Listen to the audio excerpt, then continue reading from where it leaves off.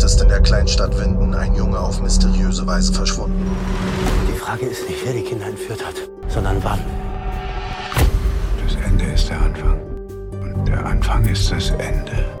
Zick, zack, Du wirst alles verstehen, wenn es an der Zeit ist zu verstehen. zick, zack, Aber jede Entscheidung für etwas ist doch immer eine Entscheidung gegen etwas. zick, zack. Zick, zack.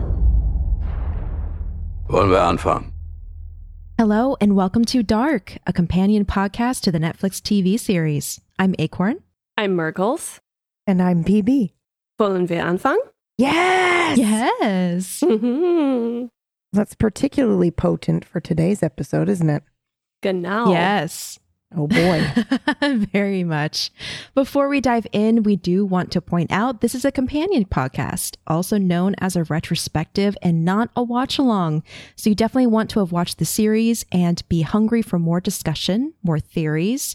We've also chosen to run the podcast as more of a discussion between friends. So each week we go away with a topic that we'll be covering. We write our own notes and then we get together and talk about it. So no one has had any sneak peeks. And we hope that that's going to create a more interesting conversation with surprises. We may not get everything right as a result, but ultimately we want it to feel like you're in our living room discussing right along with us. Today, we're going to be talking about Sic Mundus. Yes. Secret Society. Before we do that, we've got a question because we haven't done one of those in a while. Yeah. Like an icebreaker. And that is, Murs, did you want to ask the first and I'll hit the follow-up? Oh, okay. It was your idea. Yes. Sure. Would you want to be in a secret society? Yes. Straight up. Yes. Yes. And then if you were, what would your secret society be about? Right? Yeah. Yeah. So I straight up want to be part of the Masons. I've just been super What, curious. really? Really? Yeah. Oh, yeah. Dude. Okay. So I have like a whole funny thing is that Mr. B's family is a part and he has the ability to like join. And I've always just been like, why don't you fucking Wait, do that can you thing? say that? That's so cool. Can you say that? If it's secret? I think so. If it's a Because it's not secret secret society. anymore. Yeah. To say I'm No, with the you Masons. definitely You just can. can't talk about what they talk about. Yeah. But listen, because I have to say it's like the most impressive thing ever. So he has refused. And I'm like, but why? Like, you know, they look out for each other and they do. And I also just want to like, it would be so cool, man. They don't let women in. So it'd be super cool if you just did one that of my thing. questions. Yeah, they don't let women in. So it would be really cool if you just did that thing. And he went, it's built around a secret and we will have none. And I was like, Oh. that is the hottest thing you've ever said to me. Let's make babies. Yeah. Yeah. Oh. Let's make babies without the babies. Yeah, without the baby part, because I don't necessarily want kids, but let's bang. Oh, Jesus. Can we cut that out? Let's perform coitus, No, I'm so tired. Sir William. Okay, know. listen. It's just- It was really romantic. It was really romantic. And sometimes I'm still like, stop being so romantic and just go and do the thing. And it's so cool. And yeah, but that was his reason why he said no multiple times for that was just like, it's built around the idea that you get with a group of people and you have this big secret and you tell no one. And he was just like, I don't really want to do that. We're the secret society. Yeah. Oh my Aw. God. I do love the fact that he is so loyal that if he was in a secret society, he wouldn't tell anyone anything. Yeah, and that's I know. why he's Yeah, that's because my yeah. thought is immediately like, just tell her everything. Yeah. But no, you don't he have to keep it a definitely- secret. Yeah, Yeah. he definitely would keep it a secret. So I mean, he's not in it that we know of. yeah, he is not. He Yeah. is not. I do believe that you are allowed to say that you are, but you're just not allowed to talk about like what goes on and, you know, Yeah. all that kind Yeah. of stuff. So Man cave shit. yeah. Exactly. Yeah. Funny enough, one of the shows I recently binged was The Curse of Oak Island. And in the course of their research, they ran across some information that the Freemasons had. So it came about that one of the people on the team was like, actually, I'm a Freemason. I can ask for you. And they were like, wait, what? So Oh, yes, wow. you can talk about it, apparently. They Yeah. even had a visit to the Freemason, one of the lodges, and talked to like one of the higher ups about the research they were looking for. But it's actually incredible because It's a very old organization, so there's tons of records. There's tons of like historical information that they hold and they keep safe. And based on the location of the lodges, it's like they have different almost jurisdictions. Like the one they went to specifically had the information they were looking for the Oak Island curse and historical documents for people who worked there and stuff like that. That's so crazy. Not to make your so cool. I know, not to make your desire any stronger, PP, for wanting to strong, join. Man, you do that. There are a lot of buildings in Toronto, so I'm just kind of like every time I see one, I'm like, honey, just go be a fucking time traveler for me. Just go investigate. Just go take a look. I want to live vicariously through the knowledge that you know something I don't. Just go. You won't. I think it's crazy to think about how obviously there are so many secret societies and so many that we very likely do not know about. And I think especially in this day and age where everyone is sort of under the opinion that they know everything that can exist and everything can be found on the internet and blah, blah, blah. History, all of history is known, to realize that actually that's not the case at all. And secret societies probably know stuff about history and whatever that no regular layman will ever have access to is like insane and crazy and that's cool. So intriguing to me. Yeah. It is that, I don't care about all the other stuff that they say that they can do for you, which is all just rumor at this point because nobody really knows, but except people in the Masons. But the idea that you might be able to learn something, that knowledge, that generational documentation, at least because from what I understand, and I mean, there's a lot of issues with the idea of secret societies and the Freemasons in general. There's some troubling things there, but from what I understand now, they are very adamant about document keeping, knowledge keeping. Mm-hmm. They're like scholars, storers of things, which I think is very, very interesting. Yeah. That's super cool. Yeah. That's pretty much the secret society I would want to be a part of. Like something book related, something like something knowledge related. Like if I was a part of a secret society, I would want to like go to a chapter, have it be like speakeasy style where you have to like have a password or a specific location to meet and you get together and then you share knowledge. Like books that were read or information that was discovered or something, and then you leave and then you keep all the information close to your heart and you don't really talk about it with anyone else. I could not be in a secret society, I'll tell you that right now. Absolutely not. Would you spill the beans? PB, oh my God, PB knows this so well. I can't lie. I can't keep like I can keep a secret. All right, I can do it. But if really put under pressure, it's very difficult for me. It just would be so difficult. Also, I would just like waltz in there and be like, yeah, cool, here's my password. Then I go in and be like, you ready for my knowledge? TikTok today. That would be it. And I don't think secret societies need that in their lives. I don't think I have much to offer, to be honest. I think so. Are we doing realistic secret societies? Or can I don't we? know. Oh no, let's I make one up. Invent one. Yeah, because I would do a secret society about supernatural shit. Like if ghosts and stuff were real and like vampires existed, I want in on that shit. I want in on that. If there's a vampires exist secret society, sign me up. Yeah, I would want to be in that kind of Anita Blake style realm of we know that this shit is real and all that kind of stuff, and we go hunting and nobody knows and that kind of stuff. Like that's my jam. The alien secret society is maybe not for me. That would just be terrifying. Yeah. To know that aliens exist. The only issue with that, I love the idea and I would want to be a part of the secret society, but I'm the kind of person who gets freaked out easily. Like I will go on to Glitch in the Matrix on Reddit and read a couple things, and every once in a while I'll hit one that I'll read it and just go, I have no plausible explanation for what this person's talking about. Oh God, are we in a simulation? Oh God, are there things in the world? And I'll like get spooked. So I don't know. I have a plausible explanation for you. It's that they're lying. They're just making stuff up. I do think about that, but the way they write it sometimes, it sounds not very polished and very much like raw experience. So makes me wonder, but that's what I'm talking about. Like even just thinking, oh, they could be lying. It could be a story, a literal story, a fictional story that they wrote sometimes doesn't do enough. And then I'll start like looking at shadows around my apartment going, oh God, is something watching me? Oh my gosh. Yeah. What intrigues me is the pervasiveness of those ideas. Yes. Like how people across the world, we all will feel that way sometimes. Like there's something else out there. Collective belief really intrigues me. Yes. Do you want to hear my most tin hatty conspiracy theory? Absolutely. Ancient aliens ass opinions? Yes. So I've watched Ancient Aliens, okay? Here and there. I'm not really down with it. I mean, it sounds fun and cool. But there's one thing about Ancient Aliens. There's like one episode. I don't remember exactly what season it was or whatever, but they talked about this. And then I did further research into it. And it's still on my mind. And I can't let it go. And it's head binding.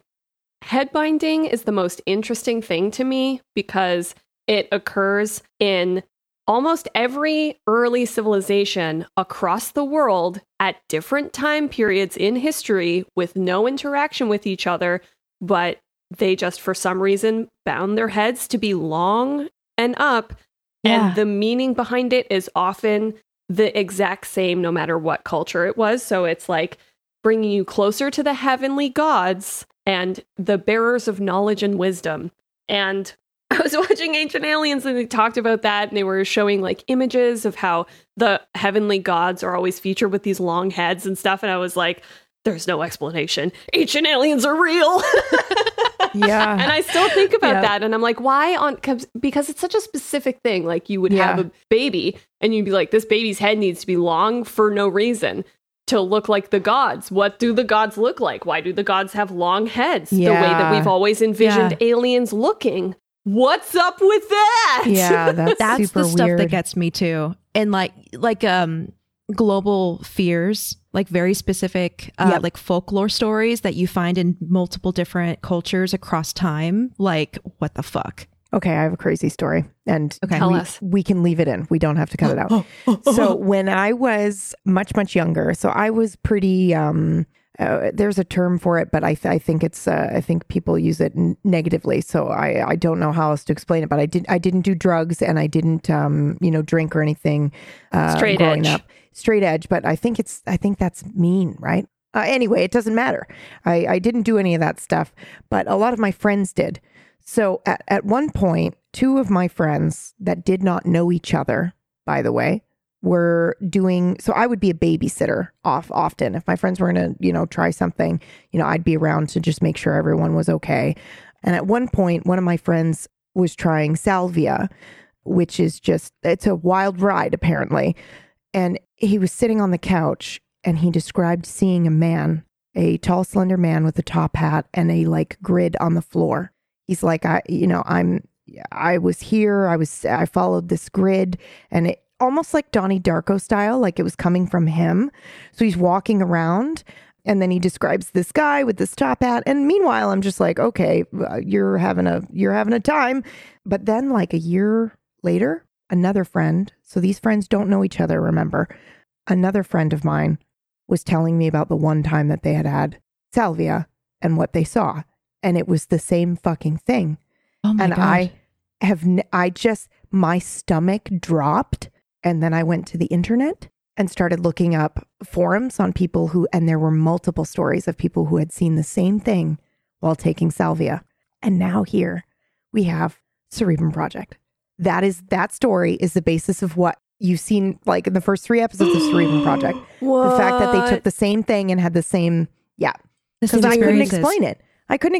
I was just like, maybe it's just a common thing. I'm sure there's some reason for it. Maybe it's just that's a common thing people think about. But it's the grid on the floor. The colored grid pattern on the floor seems so strange for them all to see. Like, of course, anybody can see a man in a top hat, but the top hat guy combined with the grid on the floor, that's fucking weird. That sounds like a real place. That reminds me of people who have sleep paralysis experiences often talk about identical sleep paralysis experiences to the point where most people have an understanding of like this person or that person that frequently comes to them. And I think that's also crazy because it's either like, I don't think that aliens show up and you have sleep paralysis, but I think there must be something in the brain that creates a similar image of danger. Yeah, that we all Yeah, would it's like understand now. chemistry. That we all get. Because Yeah. a lot of times it's like a tall man, right? Yeah. Like Or a like very a shadowy overbearing, figure. shadowy. Yeah. Yeah. And I think that that's probably your primal instincts kicking in, warning you like, hey, there is this absolutely something that's going to hurt you here in the corner. And I think Yeah. that's, I just learned the other day that when you go into a room, this is totally kind of random, but interesting brain chemistry thing. When you have complex post-traumatic stress disorder, when you walk into when you walk into a new room and you just kind of forget why you were there. Yeah. So it happens more to people with PTSD because your brain is literally like, wipe everything so we know where the danger is. It's preparing you to be prepared for danger. So like, that's what your brain is doing. And I'm like, I thought I was just forgetful, amazing. but that makes so Yeah. much sense Yeah. from a science and, evolutionary perspective. It's get rid of all the stress and everything that's on your mind right now so that we can look around and be aware of the danger.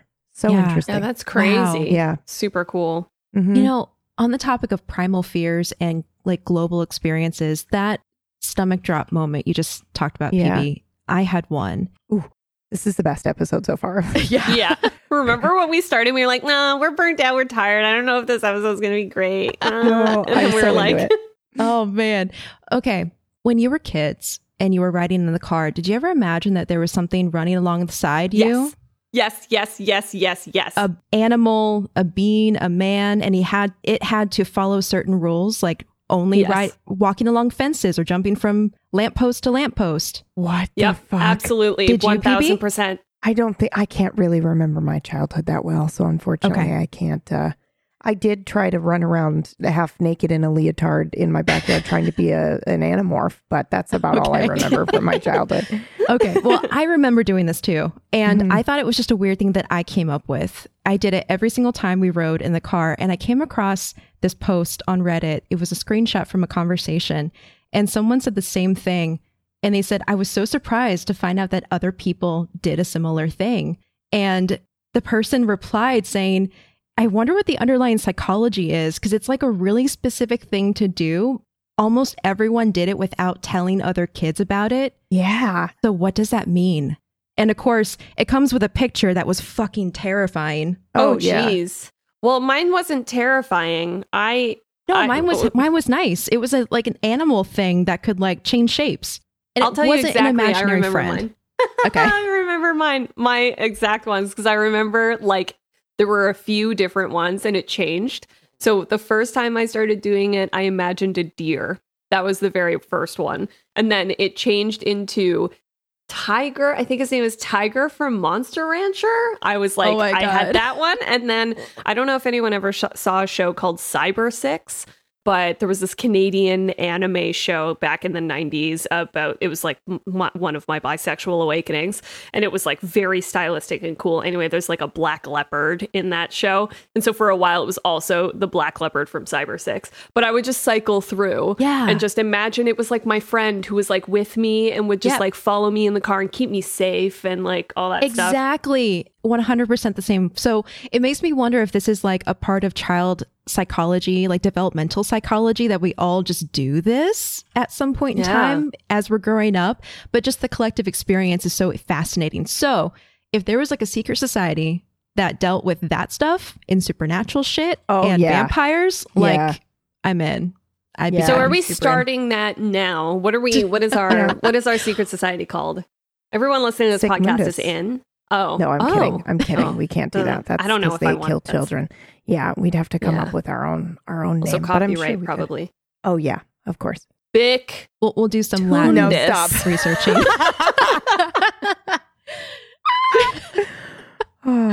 Yeah, so I think that ultimately I would love to be a part of a secret society.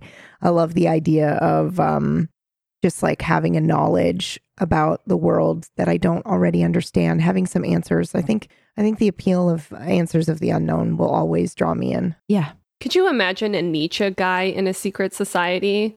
He would just be walking around being like, actually, that's like not how it works. Like I could explain it to you, but well, I can't. But promise me I know more than you. Like that whole vibe. Gross. Our Nietzsche episode is going to be so good. It's going to be so good. And I was just thinking, like, afterwards, I don't know who's going to win. I don't know so either. Excited. I get to sit back and be like, convince me. And I know. I'm like Nietzsche neutral right now. Yeah. Yeah. You get to wait. Okay, so hold on. Acorn is pro Nietzsche. I am. I'm like neutral to pro. Yeah. Okay, and then PB is neutral, and I'm straight neutral. So you're straight neutral. Yeah, true neutral. It's debate class, guys. Yeah, it's full debate class. I'm getting my cue cards. Yeah. I'm gonna put my little tie on. I love it. But I am very intrigued by it, especially because he comes up a lot in this show, and then a lot in something else I was most recently watching. Or playing, the game that I'm currently playing right now. The lead female detective constantly quotes. Oh, yeah. Yeah. So Deadly Premonition, right? Yeah, Deadly Number Premonition 2. too. Yeah. So I was very interested in that. So yeah, I'd love to be a part of a secret society. Would you want to be a part of Sic Mundus? Oh, yes. Oh, no. Yes and no. Here's a great question. So this is a segue. I'm going to segue if that's okay. Sorry. Yeah. But this is a great question because I remember like, it comes down to the whole idea. I think secret societies and interest in secret societies is somehow similarly related to the question of if we were in a simulation where it was designed that you did not know you were in a simulation, would you want to know that you were in a simulation? And I feel like my answer has changed significantly over the last 10 years. Yeah. And I am now Cypher, and I'm perfectly fine with that. I am Cypher, give me the steak, you know? But I'm curious, Peebs, if you feel similarly in terms of like that unlocking of real truth, no matter the cost. I think I'm still stuck. I do think I, oh boy, I oscillate a little bit. I think there are moments in my life where I'm definitely Cypher, where I'm just like, it's mostly because I struggle with and sorry if this is super existential dread here, but sometimes I struggle with, is this all? Is this it? Am I simply going through these motions? Is the whole point to get a job, do your 9 to 5, go home, binge some TV because you're too burned out to do anything else that you like doing? Or, maybe you're not too burned out, but that's not me. I don't know if it's like depression or, PTSD or what it is, but I don't have the energy to go all the time. I just can't do that. I could just be an introvert, but I can't do it. So for me, if I'm like trying really hard at work and doing a 9 to 5, I go home and I will binge like 4 hours of Netflix because I'm just too brain dead to do anything else. And that's my fucking day. That's my routine. And then I just go through life and I'm like, is there more? There has to be more than this. But then part of me is also like, man, just give me the fucking blue pill. Why can't I just be like, dude, yes, I worked. I have money now. Let me play some fucking video games until my brain melts. What's wrong with that? Yeah. Why do I need more? As long as I'm content.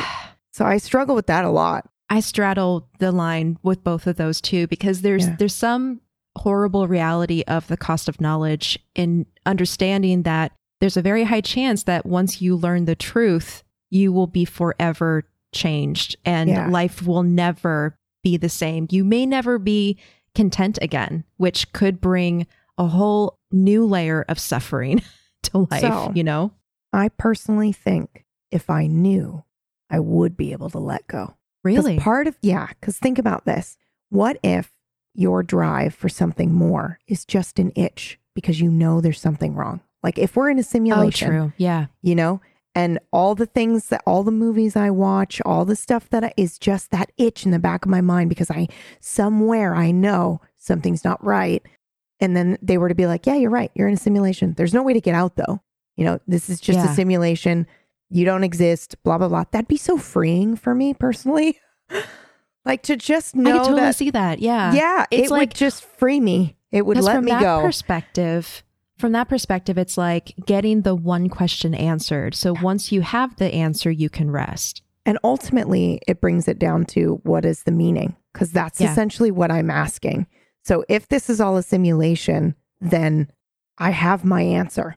You make your own, do I still feel like life can be meaningful or I can find meaning in things, even if I don't really have a purpose? Like if, for example, we are just a simulation that will be over in 3 seconds. But for us, it feels like lifetimes. And it's just to see, you know, how if we're a history lesson, we're literally a simulation pulled up so that students in some other alien thing or the future can watch and see and learn or whatever. If that's all it is, then that's okay. Then all I have to focus on is just enjoying every little moment of my life. Yeah. Which is what I should do anyway. And I know that, but it's hard because I still have that itch in the back of my mind. But is there something more? Yeah. I felt like, I felt very much, I thought about this a lot and I think I've talked about this. I don't know if I've talked about it on the podcast, but I really struggled a few years ago with like depression and anxiety and mental health. Not that those things are fixed now, because they're definitely not. But there was a period of time where my brain was really, really cruel to me and was, you know, a big part of my sort of mental illness at that time was my brain telling me that all the horrible things it was saying was the truth. And finally, I know the truth. And there is power in knowing the truth. And that's just the way it is. And like, you're not one of the people who just like live their life, blah, blah, blah. You know, this is real and all this other stuff. Anyway. And I remember I was really suffering with whatever my brain was telling me. And I remember thinking to myself, like, okay, so if it is the truth, then like I'm miserable. So I don't want to know the truth, actually. Like if that's the truth, then great. It can be the truth. That's fine.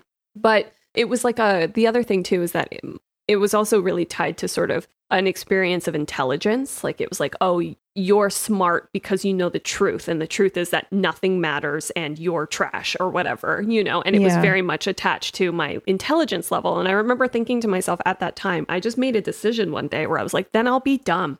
I'll be dumb and ignorant and I will be Cypher.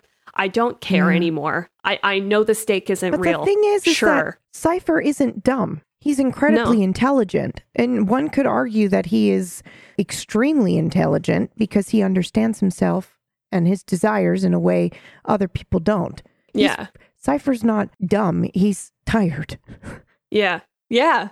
And I think that's what it was, is I was just like, if that's the truth, then fine. I don't care, actually, because it doesn't make my life better. It doesn't make living more better. It doesn't make living easier or funner, or I'm not happier by knowing the truth. And I can't control the truth. So I'm just going to decide to live in a version of the world that is easy enough to live in, where I can find some happiness and peace. And if the steak is fake, then fine. But at least I can taste it. And I just made that decision, and like I've stuck to my guns on that, even though like my brain still does that stuff where it tells me, like it goes through the cycle on it.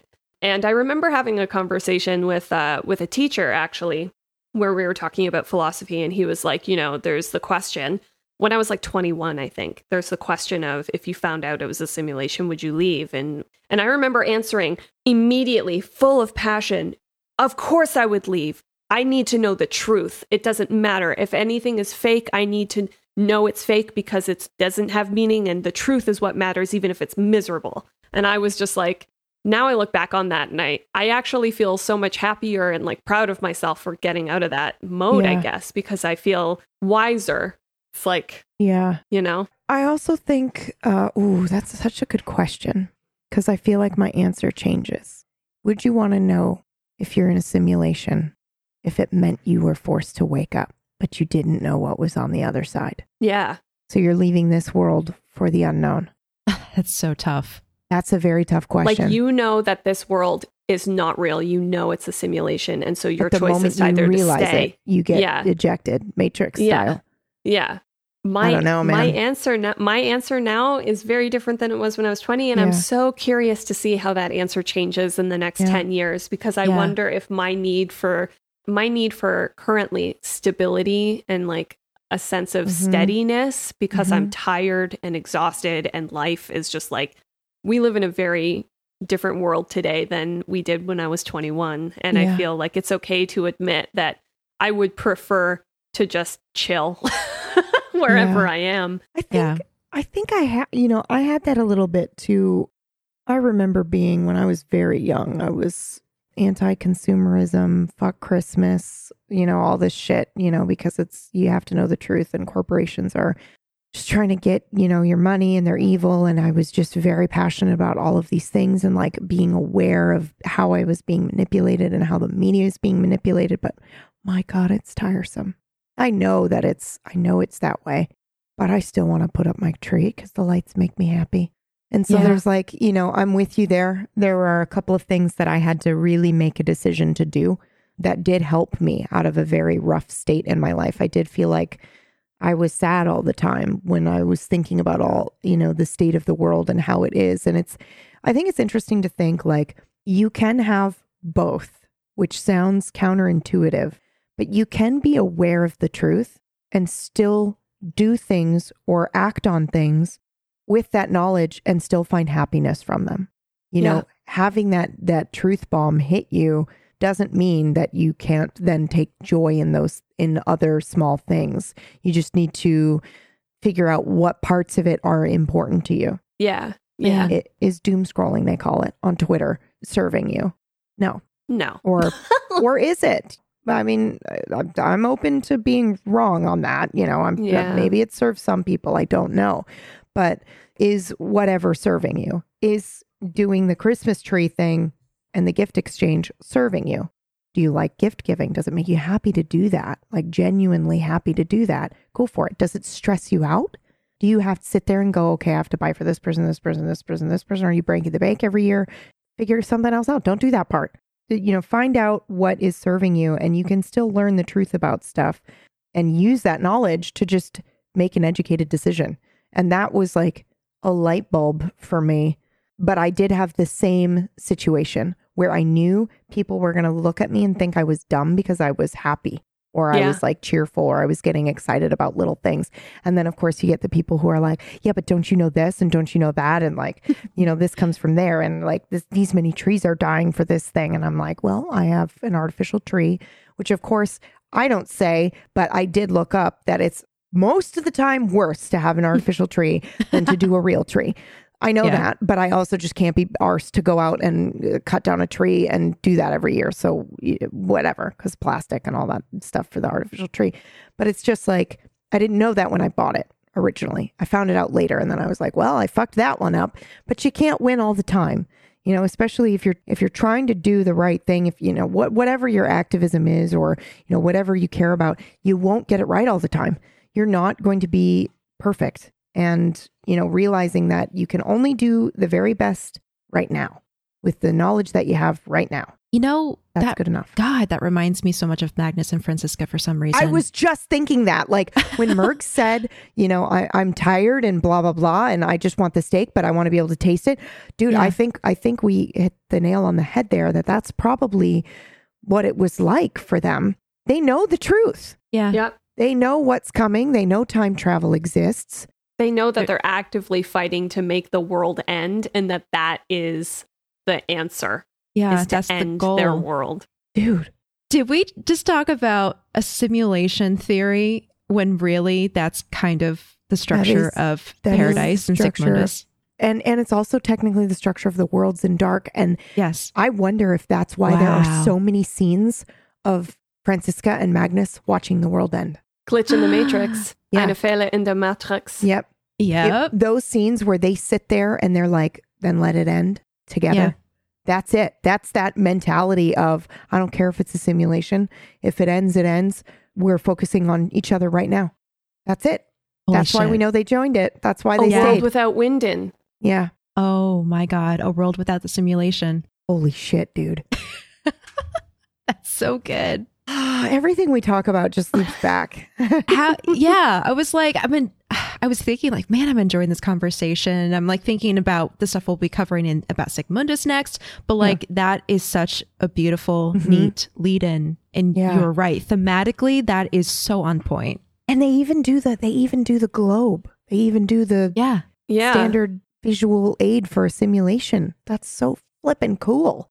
Oh my God. Electricity inside it. Yeah. Yeah. Should we do the timeline? Yeah, I was just about to say, let's start at the beginning and we'll work our way through and kind of talk about. The beginning is the end. Sorry, I had to do it. Fire me. Okay. Yeah. So just to recap a little bit about the timeline and something that we found when we were doing research, we talked briefly about this one before we began. There's only so much information about Sic Mundus, so we're going to kind of loosely go through the timeline and chat about different topics as they come up. I have a couple cool little nuggets to think about, a question to ask, but Sic Mundus all began in the show in 1813 or somewhere around 1813 when Heinrich Tannhaus lost his wife Charlotte.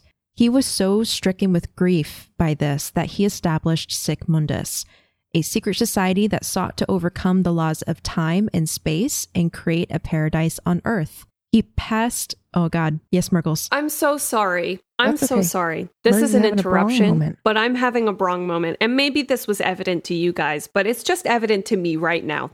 Okay? Sic Mundus wants to end the world, right? Sic Mundus is created by old Tannhaus to save his wife or to like bring her back from the dead. Just a quick correction. I don't think Sic Mundus wants to end the world. They want paradise, and they want, I think Adam's secret desire is to stop this simulation, stop this loop from happening. But I don't think everybody else knows that. So anyway, continue. Okay. I'll have a note about that. Yep. So, and I'm so sorry because this is not part of the like establishing the timeline at all, but it just hit me. I was like, why is, Sic Mundus is in the Tannhaus family. Why is H.G. Tannhaus not in Sic Mundus? And then I was like, wow, the entire show is about him. He created the thing to bring his kids back, and he succeeded in that. And the end of the show is that he succeeded in that, meaning Sic Mundus succeeded, and Jonas succeeded at this. Yes. Was that clear to you? Succeed. Jonas finally wins. Yeah. The world ends. It's not the way he, I think, anticipated that it would end, but he wanted it to stop. He's Cypher. He's tired. No, but I mean, like, it was created to bring back Charlotte, right? To bring Sic back Mundus, his wife. Yeah. And H.G. Tannhaus is not in Sic Mundus. And the result of everything that the show happens in is that his kids do come back. He is able to do the thing. And so that line is there. And Sic Mundus accomplished what the... Wow. Secret society power. They Sic did it. Mundus actually succeeded in doing the thing that they set out to do. Yeah. Now, in the first place. here's another mind-blowing thing. H.G. Tannhaus is in the origin world. H.G. Tannhaus's ancestors were Heinrich, Leopold, and Gustav. Mm-hmm. They should exist in the origin world too, which means Sic Mundus is probably a real secret society. The difference being that Jonas and the time-traveling friends of his never went back to 1888 and helped build the time machine. So Sic Mundus probably ended with Gustav, the last Tannhaus. In 88. In 88, yep.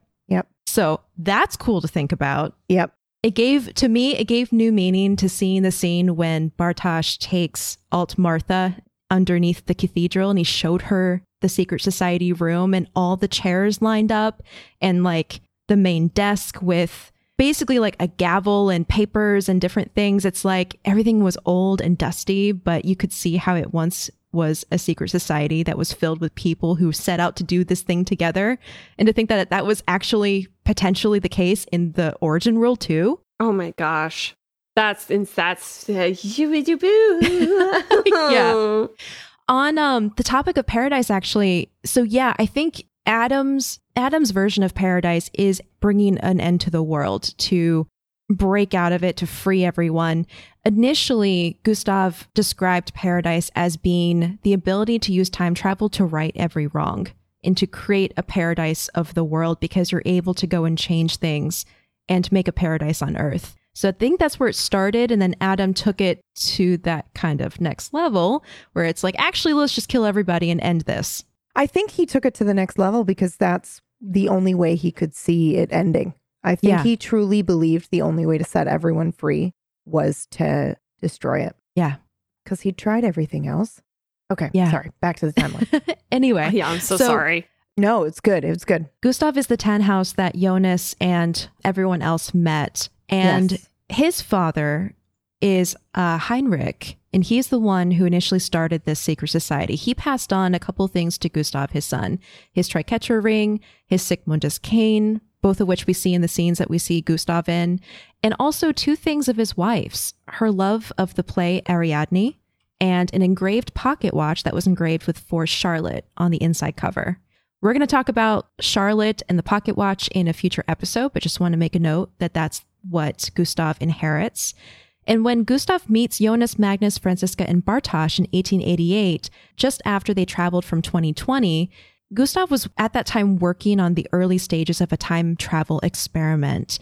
And he learned from Jonas that time travel does exist in the future, and Jonas had actually seen the completed version of this machine in the future. So he puts Jonas to work on his time travel machine, and Jonas eventually gets it to work with the help of Alt Martha, who brings him fuel from the future. Whole thing there, a little bit of deception. Again, we'll go over that when we get to Marta's episode. But this is when the Sic Mundus God particle is born. The copy, or the second version of the God particle in the show, the first of which being created naturally from the apocalypse in the Winden power plant. So this basically brings us up to speed to the 1920s, which is where we start the show. That's where they're building the cave, the passageways to the 2 time periods. They're building Sic Mundus. They have members that are helping them. I do believe that we're not going to be able to identify the other people in the pictures. I tried. Yeah. I was Yeah, gonna, I did was too. gonna bomb that. I'm so curious though. If I ever got a chance to interview the creators, I would just be like, do you know who those people are? I don't want to know who they are, but do you know? Because I assume they had an intent, or they knew who everyone was in that story. Yeah, absolutely. So actually, here's a picture. Just want to take a note about it. I looked into it too, didn't find any specific answers on who those people are. So probably just stock characters, kind of henchmen of Adam's. What I wanted to point out though is in that link I just posted, which will also be in the show notes, the person on the very far right kind of looks like Heinrich Tannhaus. Yeah, it does. But the timing would be off. So I almost wonder if that's Leopold, H.G. Tannhaus's father. I'm wondering if, because again, Heinrich started Sic Mundus, passed it on to Gustav. Gustav worked with Jonas, and then Gustav had a son, Leopold, who had a son, H.G. Tannhaus. H.G. Tannhaus was not in Sic Mundus, but I wonder if Leopold was. I wonder if he got pulled in and worked with Adam and the travelers in the stuff that they had going on in the 1920s. Yeah, that's super interesting. I tell you right now, X5 is important, and boy, does that look like an old Wooler. I literally thought that, dude. I thought that, and I went, no. And then I'm so glad you said it. It does look like Wooler a lot. I know, and X4 looks a lot like Inez. We touched on this in a previous episode. I wonder, this is where I would want to ask the creators, was there an intention in casting certain people in this picture to like be red herrings, or to be to create intrigue, being like, oh, is that Inez? Is that Wooler?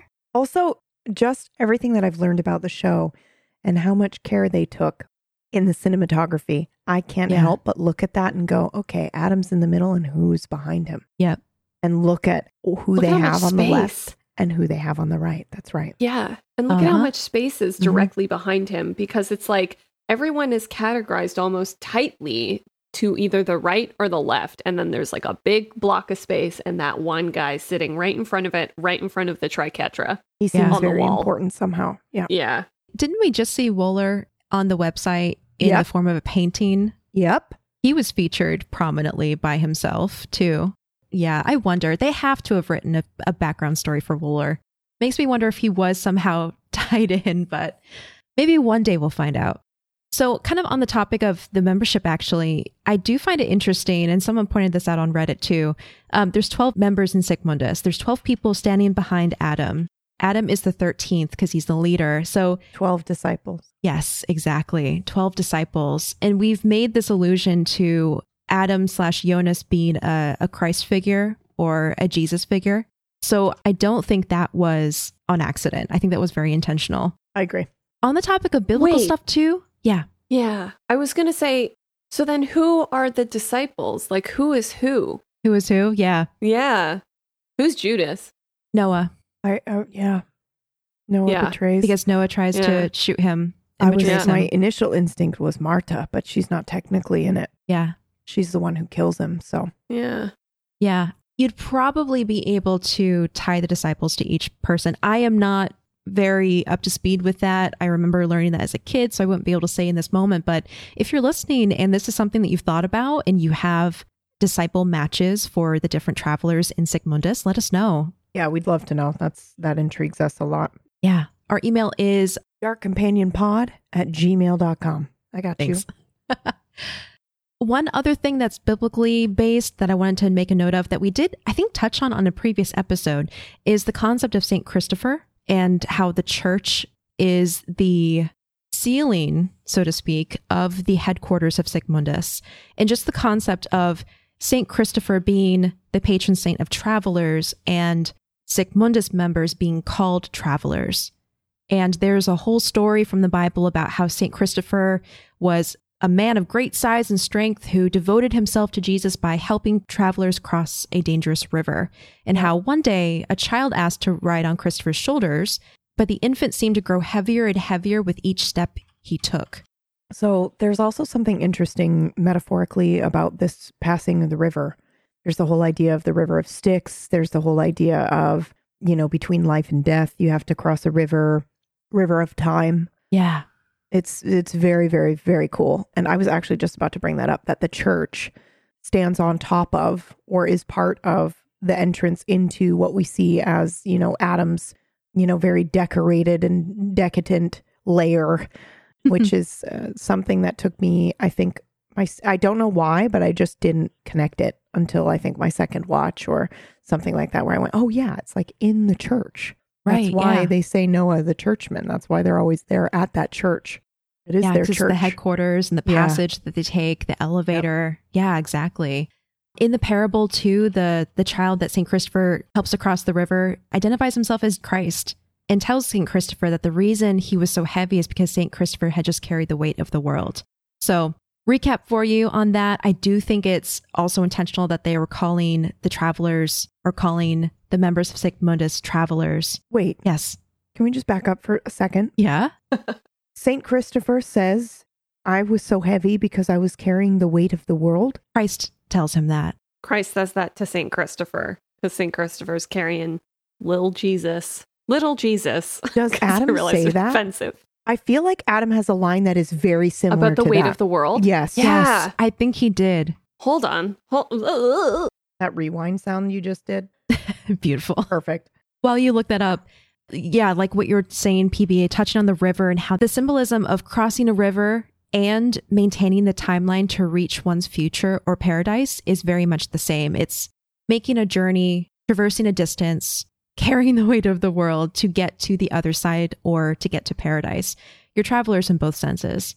That's crazy to me that they basically tell you what the show is about with the St. Christopher medal from the very beginning. Yeah.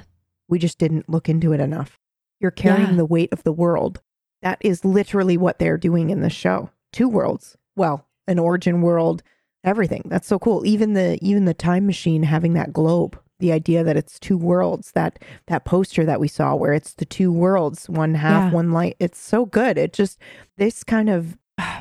permeates everything that they've done in this show. It trickles down into everything they put in, and I love it. It really does.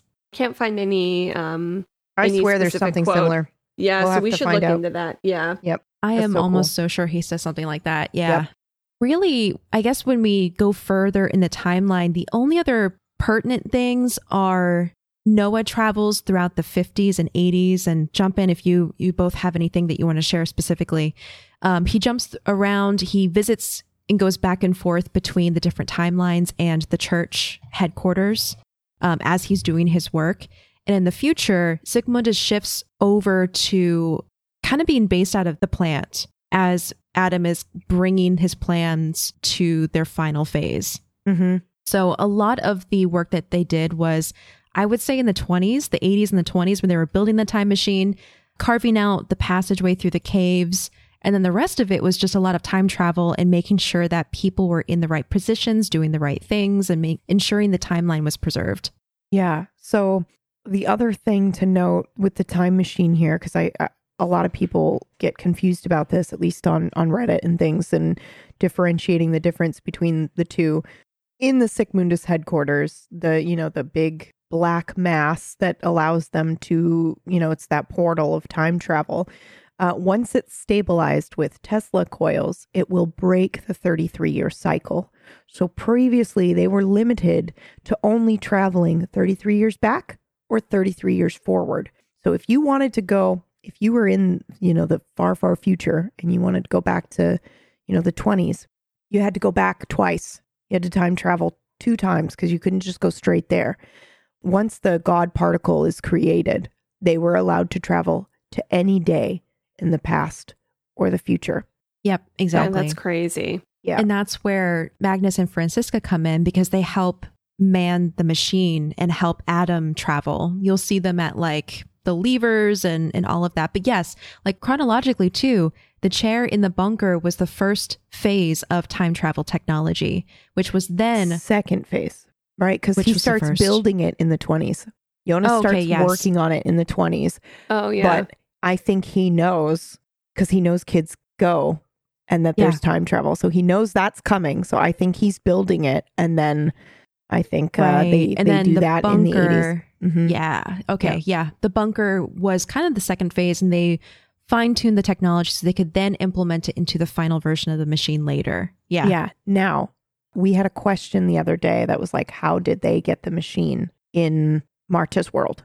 How do they have the ability to do this? And I found the answer during my research. Ooh. In 1987, the underground headquarters gets lit on fire. It's been abandoned, and the unknown break in, steal the blueprints for the time machine, and then set the room on fire. We see it in season 3, which is probably why it's not so fresh in our minds, because we all, I think, watched season 3 maybe only once. Yep.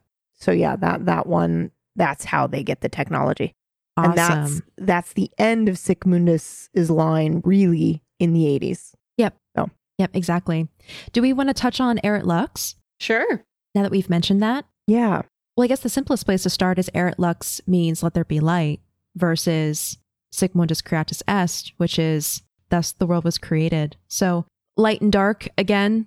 Oh, actually, that makes so much sense. I just realized. Oh my Let there be God. light. Let there be fucking light. What And the then- hell? Oh my God, because in Genesis, the world was created out of darkness. There was nothing and then there was light. That's so fucking good. There are It's also so good because Erit Lux is also much more, it feels much more almost religious in some way because they have the portrait of Adam and Eve. Yeah. And whereas I think Sic Mundus feels much more hermetic, because it has the Emerald Tablet involved there. Yeah. That's a great point. Yeah, the vibe of the two is very different too. Actually, so on that note, jumping back over to Sic Mundus real quick, I have to give a shout out to a Reddit user, Jenny the She-Wolf, who posted about the underground portion of the headquarters and was saying, it's interesting how Old Tannhaus created Sic Mundus, and yet the headquarters looks very, very old. Much, much older than the 1800s. And they pointed out specific qualities. So there's Greek Doric order columns, which the Romans later copied, Roman alphabet letters across the top where it says Sic Mundus, aged stone and cracks in the stone. The facade also appears to be inspired by one of Petra's buildings in Jordan, the Ad Dir, the monastery. And with the show's link to the Emerald Tablet and Hermeticism and the Hellenistic period, it could be a small nod to the fact that Sic Mundus has been around for much longer than we thought, and Tannhaus was initiated or brought into it and kind of took over the secret society. Yeah, like maybe it existed in some form before Tannhaus took it and then started redirecting it towards saving someone's life. Yeah. Here's a link, by the way, to specific screenshots. Amazing. That is super cool. So I have just a random note that I wasn't sure. It's just a random thought. When I was doing research, because how we went into this episode was we went in through time. Acorn did the beginning and the end of Sic Mundus, and then Mergs and I tackled different time periods. So we were just going through time, and I noticed that the bunker, depending on what time and what world you're in, has different colors. So we've got the blue in the 80s. We've got the yellow. No way. Yes way. Now wait for it. Because Tannhaus we also see in blue and yellow. Yeah. And here is the coolest thing that I found that made me stop in my tracks. The merging of blue and yellow. Oh. Fucking weird, huh? I fucking love that. Also, the second picture of Tannhaus, he's wearing a red vest. Yep. Yeah. So good. We'll post these pictures in the show notes along with that link to the Roman influence of the headquarters. That is really good catch. So this whole time we were talking about how the bunker was blue to mean truth, but you're right. That second picture, it is fully cast in yellow. That's so interesting. And if I'm not mistaken, that's alt world, but I think it also just might be a different time period. Yeah. Yeah, that's wild. Yeah, because the wallpaper on this one is the same. It's got the hare and the fox and the apple. Yeah.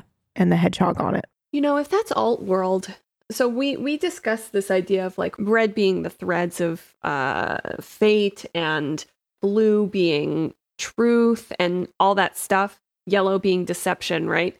Yeah. I wonder if those rules are different for Aoife's world and which colors mean the different things, because if this room has the exact same meaning, peeps, go for it.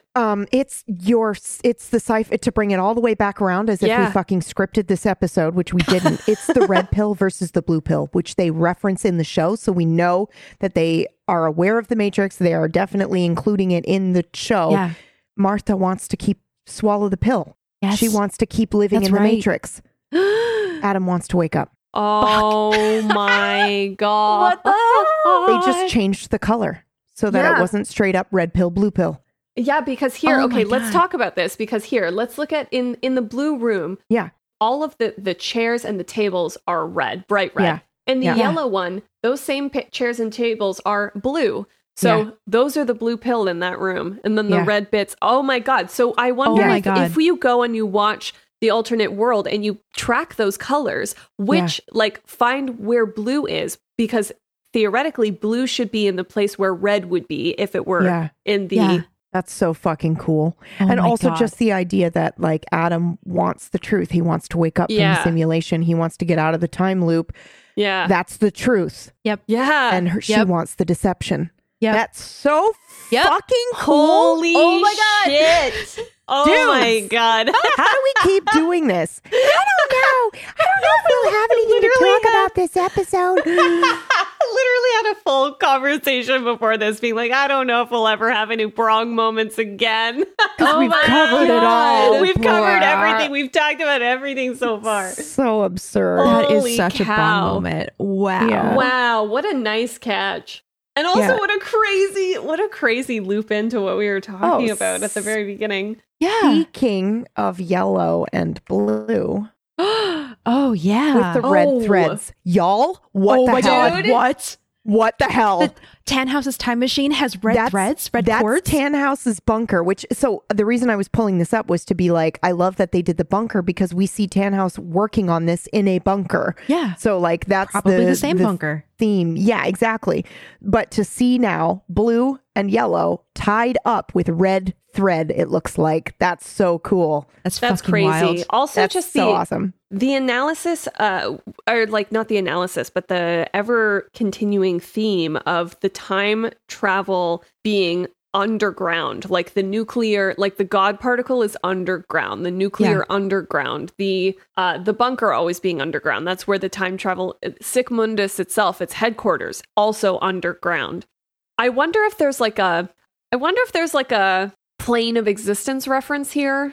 If there's like a reference to the planes of existence and knowledges that are within there, and then there's like the underground and like what's above that, and what do all of these things mean in this sort of layered planar existence narrative? I hadn't considered that, but that's super interesting. Yeah. I mean, I was originally, when you started talking, I was thinking about the Matrix and how they were all in the real world, the pods were all underground. Mm-hmm. But you're right, like planes of existence. Because that's very hermetic. Yes, it is. They believe that's a big, strong hermetic belief. Yeah, that's super As interesting. above, so below. Yep. What gets Holy changed Oh my dude. God. under the Holy ground shit. affects the world above. Oh my God. Oh. The work in the bunker changes the world above. What the fuck? Wow. Boo. Ship it. Fuck. Yeah, I think that's it. That's it. What I'm the? done. That's it, man. I don't have anything else except for like one final send-off thing, which is just a cool thing I found. Yeah. Yeah, go for it. Yeah, let's do it. Again, credit goes to a Redditor, Rockin' Freak. They caught in the credits this picture. No. Please stop. I love it when people catch things. It makes I me know, so it's my happy. favorite. Sic Mundus Creatus Est Productions Limited. Stop. I looked them up. No. They're located in Montreal, Canada. They were registered on the 5th of December, 2019, and there are 2 directors of the company listed. Not names, but just that there are 2 directors. So, Baran and Yanta? Holy crap. I'm telling you right now, this is a secret society. Dark is an advertisement for a secret society. Yep. Hermeticism is alive and well. Yeah, so good. Ancient aliens. That brings it all the way back to the All the beginning way of the back. episode, and I love it. I love Oh it when my God. podcasts do that. That's interesting because I'm gonna tell you I need to stop, but I follow their new show on Instagram. I've been seeing some things, and I think they're up to some shenanigans. I can't say if I know there's going to be time travel, but there's certainly different periods in the same shot, purposefully done under different lighting conditions. They're up to some Oh. shenanigans. I They're can't doing wait. something. Please consider this podcast as our formal request and, audition for your secret society. Yes. Oh, As yeah, you absolutely. can hear, we are down. Absolutely. You know that stuff I said about not being able to keep a secret? She's I lying. lied. She can I'm totally, lying so hard. She can totally keep See, a secret. she's an I can iron keep trap. such a good I Yeah. can keep such a good secret that I Yeah. acted so well about Yeah. being unable to do it that it Mhm. was impressive. So, thank you so much. We hope to hear from you. We'll be waiting for your invitations in the mail. Oh God, that's my Hogwarts letter, man. You're invited to a secret society about time travel and the supernatural. That's the adult version. Yeah, We'll just have to that's- kill a that's few for me. kids. I mean, they did that at Hogwarts too. So, Actually. Wow. Oh God, I love it. Oh, I love it. That's a All wrap, right. friends. yeah, That's a wrap. thank you. That's Yeah. that is all the time we have for today for today's topic. Mhm. Thank you so much for listening and coming along for this ride. We hope you enjoyed the Brong moments. Mhm. Thank you for listening. If we missed anything, if you were listening along and you have something you want to share, please jump into the conversation. You can tweet at us at Radio Winden. You can also write us an email at darkcompanionpod@gmail.com. Please let us know. Let's do some shout outs. Sounds good. Mercs, Mhm. you're up. Oh yeah. Hi, I'm Murgles. I am a animator and storyboard artist. You can catch me streaming on Twitch. Listen, lately I've not been working on my film. I've been playing a lot of Animal Crossing on my Which channel. has been lovely. It's been so I'm good, so dude. glad. I'm You so get glad so you've enjoyed into it. it, and you're doing all these things. It's just such a joy to have up. I mean, so was Aw. your work too, but it's very good to see you so excited about it. So stop Thanks. stressing about it. It's great. Okay. Yes. Okay. Thank you so much. I am taking a break from working on the film. Just I think my But it's a brain planned really break. needed it. Mm-hmm. Yeah. it's a planned, unplanned. It was an unplanned break. I didn't anticipate taking a break, but it was I'm listening to my You brain and my body. recognizing Yes. It, yeah, Yeah. It's a and you're now reactionary saying plan. Yeah. we're taking a break from the film, and we're gonna Yep. take an emergency vacation. Yeah, exactly. Because also I am working like in my regular time as well. So it's Yeah. nice to sort of, not spread myself too thin in that regard. But anyway, if you want to check me out, I stream on Twitch Mondays, Wednesdays, and Fridays. And thank you so much. That's twitch.tv/Murgles. Oh, yeah. You can find me there. Thank you. Phoebe. And I'm PB. You can find me at Twitch and Twitter at Pumpkinberry. You can also find links to everywhere I am and all the projects that I'm doing over at pumpkinberry.tv. And yeah, that's it. I just started working on a cool new improv show called the Cerebrum Project with some friends. It's very weird and strange MK Ultra style show. So if that interests you, definitely check it out. It is very, very heavy. However, I will warn you. Yeah. Not officially rated, but rated R. So yeah, and that's that. And that's where you can find me. And thank you. And I fucking love doing this podcast. Yes. Content warning aside, if this really Dude. tickled all the right places and you're like, I am into this subject matter, go check out this Cerebrum Project. Like seriously, it is so good.